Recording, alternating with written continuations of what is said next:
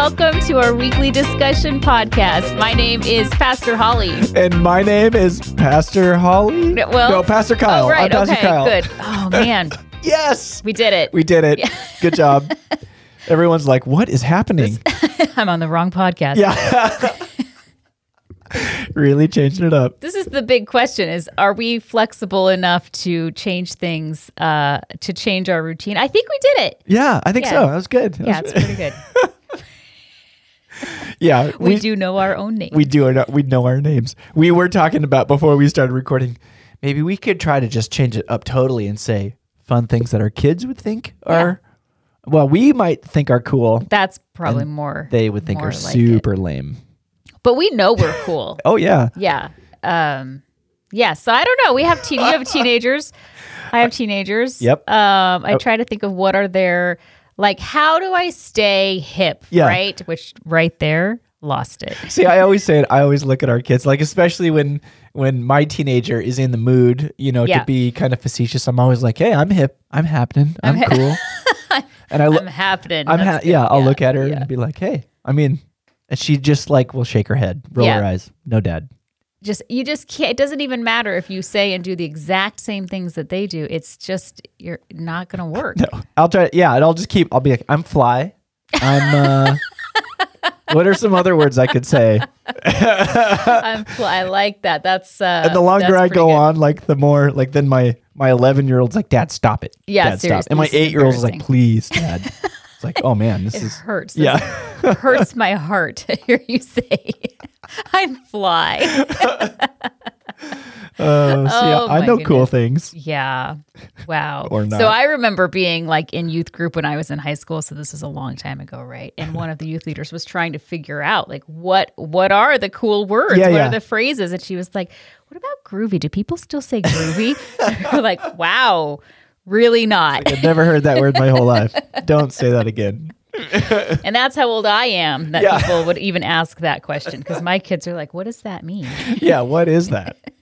Oh, I love it. It's so much fun to do that to our kids. It is fun. Yes. And we know we're cool. And Yeah. Yes, we are. Yeah. They'll get it someday when their kids think that they're not cool. Exactly. Yeah. All right. Well, we're still in our summer psalm series, and I had the privilege of sharing the message yesterday, and we were talking about Psalm 19, which is a psalm of praise. And we were talking earlier about how this year we've kind of gravitated, I think, without even intentionally, we've gravitated toward these psalms of praise. Yeah. The celebration of who God is, and I Yes. love that. I do too. It's been really cool. We did this on purpose. I can't remember if it was last summer or the summer before, because this is the third summer we've done the Summer Psalm series. It's really fun. But one of the previous Summer Psalm series, we kind of more intentionally focused on Psalms of Lament. Yeah. Because we really wanted people to kind of process a lot of in pandemic kind of feelings and thoughts and stuff, kind of be able to have some outlet for that. So we focused more specifically on lament. And we, like you said, we're not necessarily intentionally, we didn't plan on focusing on Psalms more of praise this year, but we're doing that, which is awesome. It is awesome. And I don't know about you, but I know when I'm looking at what we're going to focus on, what scripture we're going to look at, there's always prayer involved there, and asking the Lord to guide, what word do you have for us? What do you have for us to learn here, and to what are you revealing about yourself to us? And so I think it's really cool that in that way, we've landed on Psalms of Praise. Psalms of Praise. Yeah. Absolutely.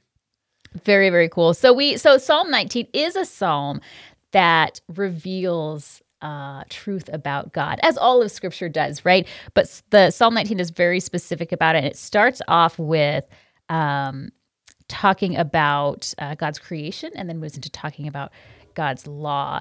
And it's a psalm of praise for the way that God is revealed to us in both of those ways, through his creation and then through his word. I think one of the cool things that, and I don't know, maybe I'm just recognizing this now as we're talking about this, but on almost all of the songs of praise that we've talked about so far this summer series, they're all like perspective enlarging. Yes. Right? They all take us, obviously that's something that praise does just naturally. Right. Like putting God in his proper place compared to where we are. We talked about that in these last couple weeks too. But just the idea that all of these psalms of praise are perspective enlarging. And this one, just like right away, I mean, verse 1, the heavens proclaim the glory of God. It's like, wow, okay. Yes. I'm kind of vaulted into that place immediately. Yes. And I love how you said that's what praise does in general, right? And praising God serves that purpose of, it is honoring God, but it is also speaking truth to ourselves. Yes. Who God is, how great God is, and the heavens proclaim the glory of God, and just how glorious. So that is a purpose of praise. We think of it as an offering to God, and it is, but he also blesses us through it. Yes, absolutely. Yeah, that's really good. I mean, and that kind of enlarging of perspective is good. And this psalm does that in a number of different ways, kind of helping us see things beyond just maybe our narrow, more focused on our particular viewpoint, worldview, situations, whatever. This calls us to see beyond that. Yes, to take a step back and get a broader perspective. I'm going to read just the first few verses of this psalm that give that praise to God for his creation. And it is Psalm 19, and these are verses 1 through 4. It says, "The heavens proclaim the glory of God. The skies display his craftsmanship. Day after day they continue to speak. Night after night they make him known. They speak without a sound or word. Their voice is never heard. Yet their message has gone throughout the earth, and their words to all the world." And I love that. I love this idea of creation, of the natural world, speaking without a voice, right? It's not a human speaking, and yet their message has gone throughout the earth, and their words to all the world. The entire earth speaks of the glory of God. Yeah. Yeah. That's so cool. Part of the ancient kind of understanding of the way that the world works, you'll read about this when Paul writes about layers of heaven, is that there was this kind of understanding, because obviously they didn't have the scientific technology and knowledge that we have now. Right. So there was just like this understanding that there were each level of there was levels of creation, the earth, the sky, and then above the sky, the stars, but they called those like layers of heaven. Right. Yes. Which is kind of fun because it's a beautiful way of describing it. Essentially they just thought about it as kind of, maybe, I don't know, if you think about God as up versus however they thought about that. There's this kind of natural way that each unique layer kind of got closer to God or represented different parts of how God works, or it's really kind of, I hope that's not very clear. Anyway, it's really kind of fun when you think about it. It's very cool to think about. I mean, that has implications even when we talk about like the verses in the Bible that talk about man being created from dust, and from dust you were created, into dust you shall return, as being like this lower level of creation, like separated, right? But then it's not. And then that's cool. We'll have to dive into that more, because I like that that imagery. So this first part, just talking about how creation sings glory to God and brings glory to God and points to God. I love that.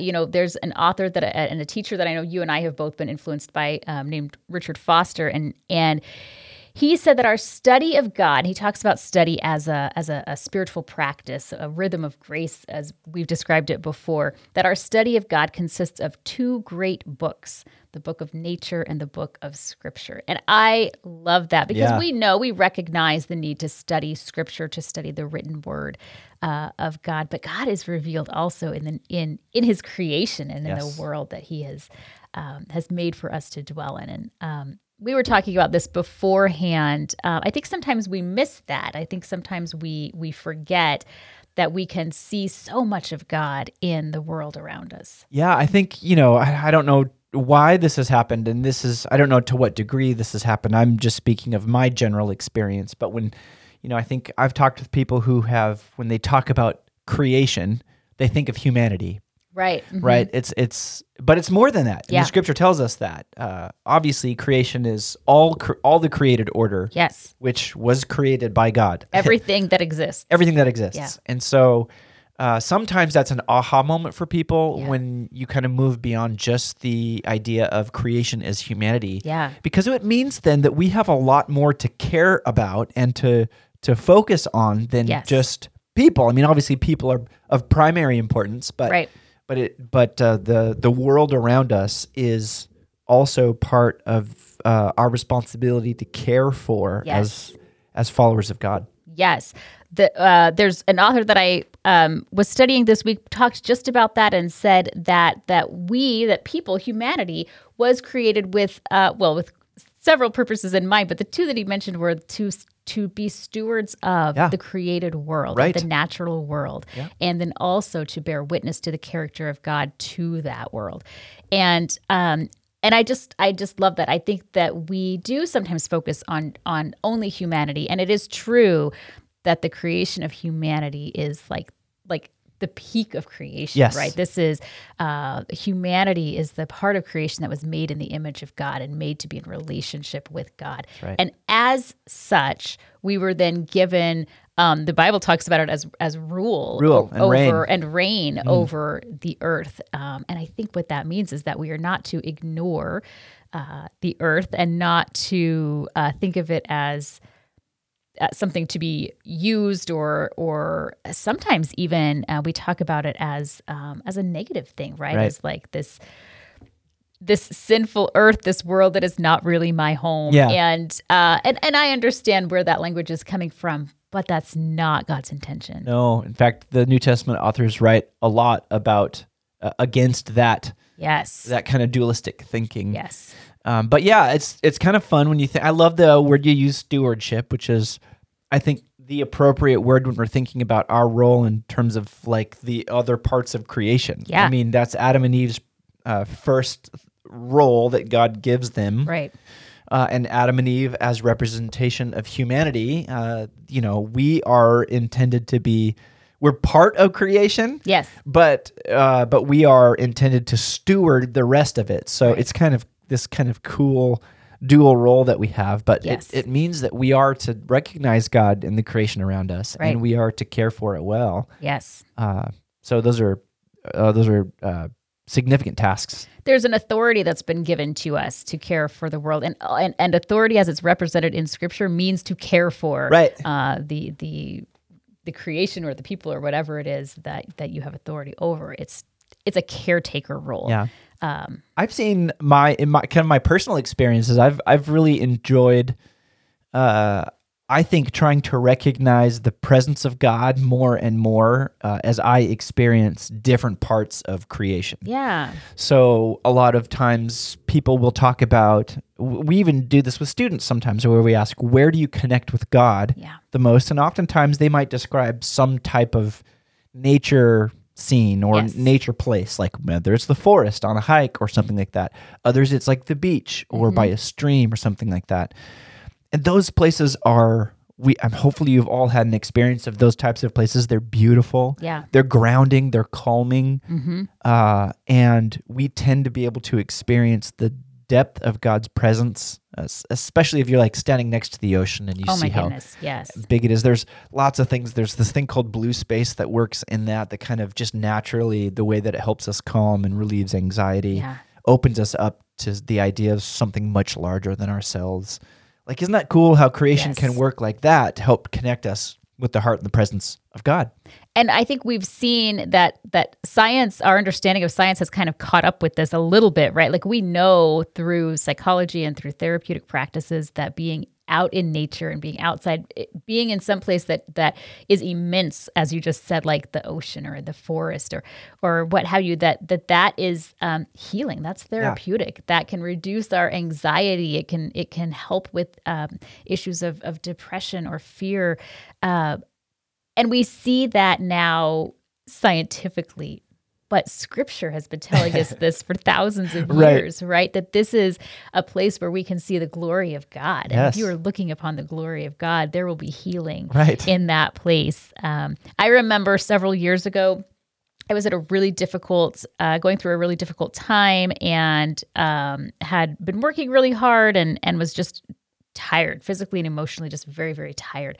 And my family took a vacation. We were going camping that year, and we've been camping for a long time. And my husband and I have been married 20 years now. And for the first 15 years, we were tent campers, which was so fun. And I loved that. But then about 5 years ago, we became travel trailer campers, which has made it a little easier to explore areas farther away, or to spend more time than we would be willing to spend in a tent, right? Yeah. So that year, several years ago, one of our first trailer camping times, we went first to a beach campground, and then we went down to Crater Lake. And both of those places, I remember sitting on the beach this first day of vacation. And it was an Oregon beach, so not like a super warm, sandy one, but just beautiful, just looking out, as you said, at the ocean, at the Pacific Ocean.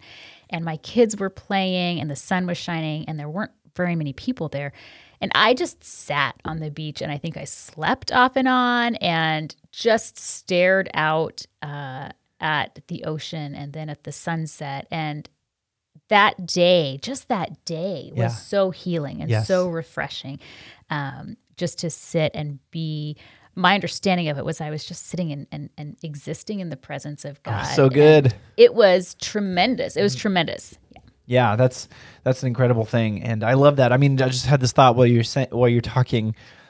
Not that I always think about myself like this or humanity like this, but understanding that we are kind of the pinnacle of creation in the sense of that we are made in the image, the imago Dei of God, but that we can be in those moments in awe of other parts of creation. I mean, I think about, we live in a beautiful place here when the sky is clear and we're driving on Highway 9, or you can see the mountains.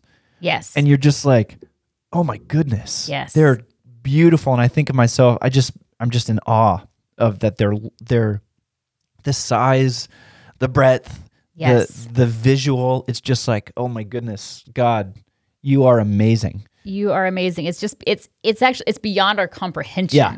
And I think that those immense places give us that sense, right? That God is beyond even what we can understand. And those moments of awe and beyond my understanding are always moments, because I have a pattern of connecting that idea of creation with God. Yes. You know, it always leads me to praise.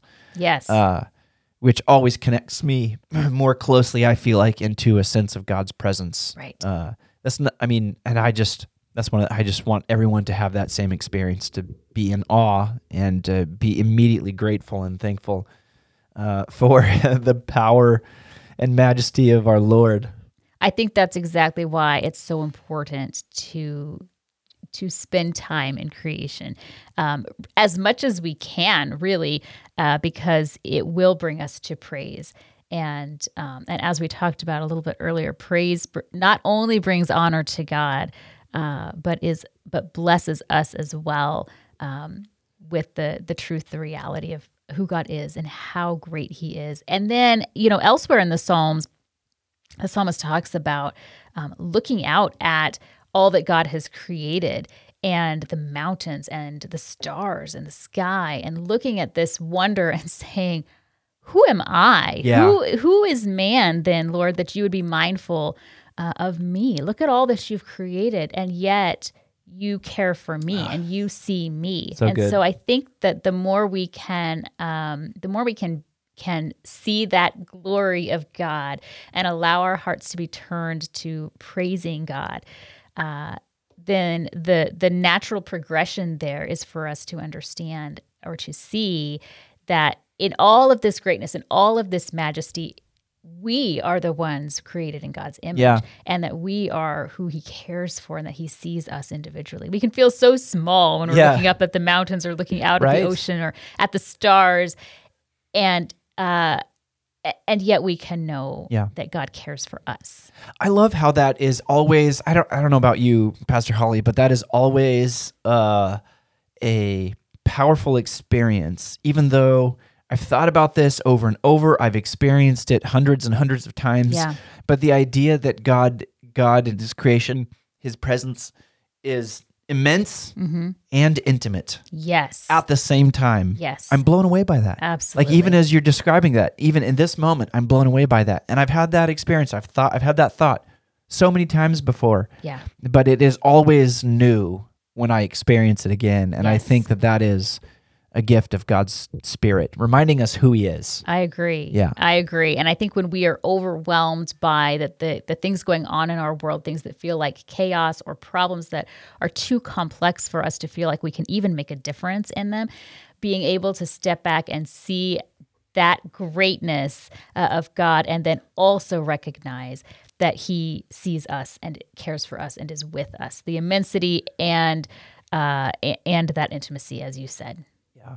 So, Pastor Holly, if you had just a few suggestions about how people can maybe grow in their appreciation of, the created order and how that might help people have a really powerful experience of praise. I mean, what might we suggest that people could do to experience this? Well, I mean, the first thing I would say is exactly what I say to my kids: go outside. Yeah. Right?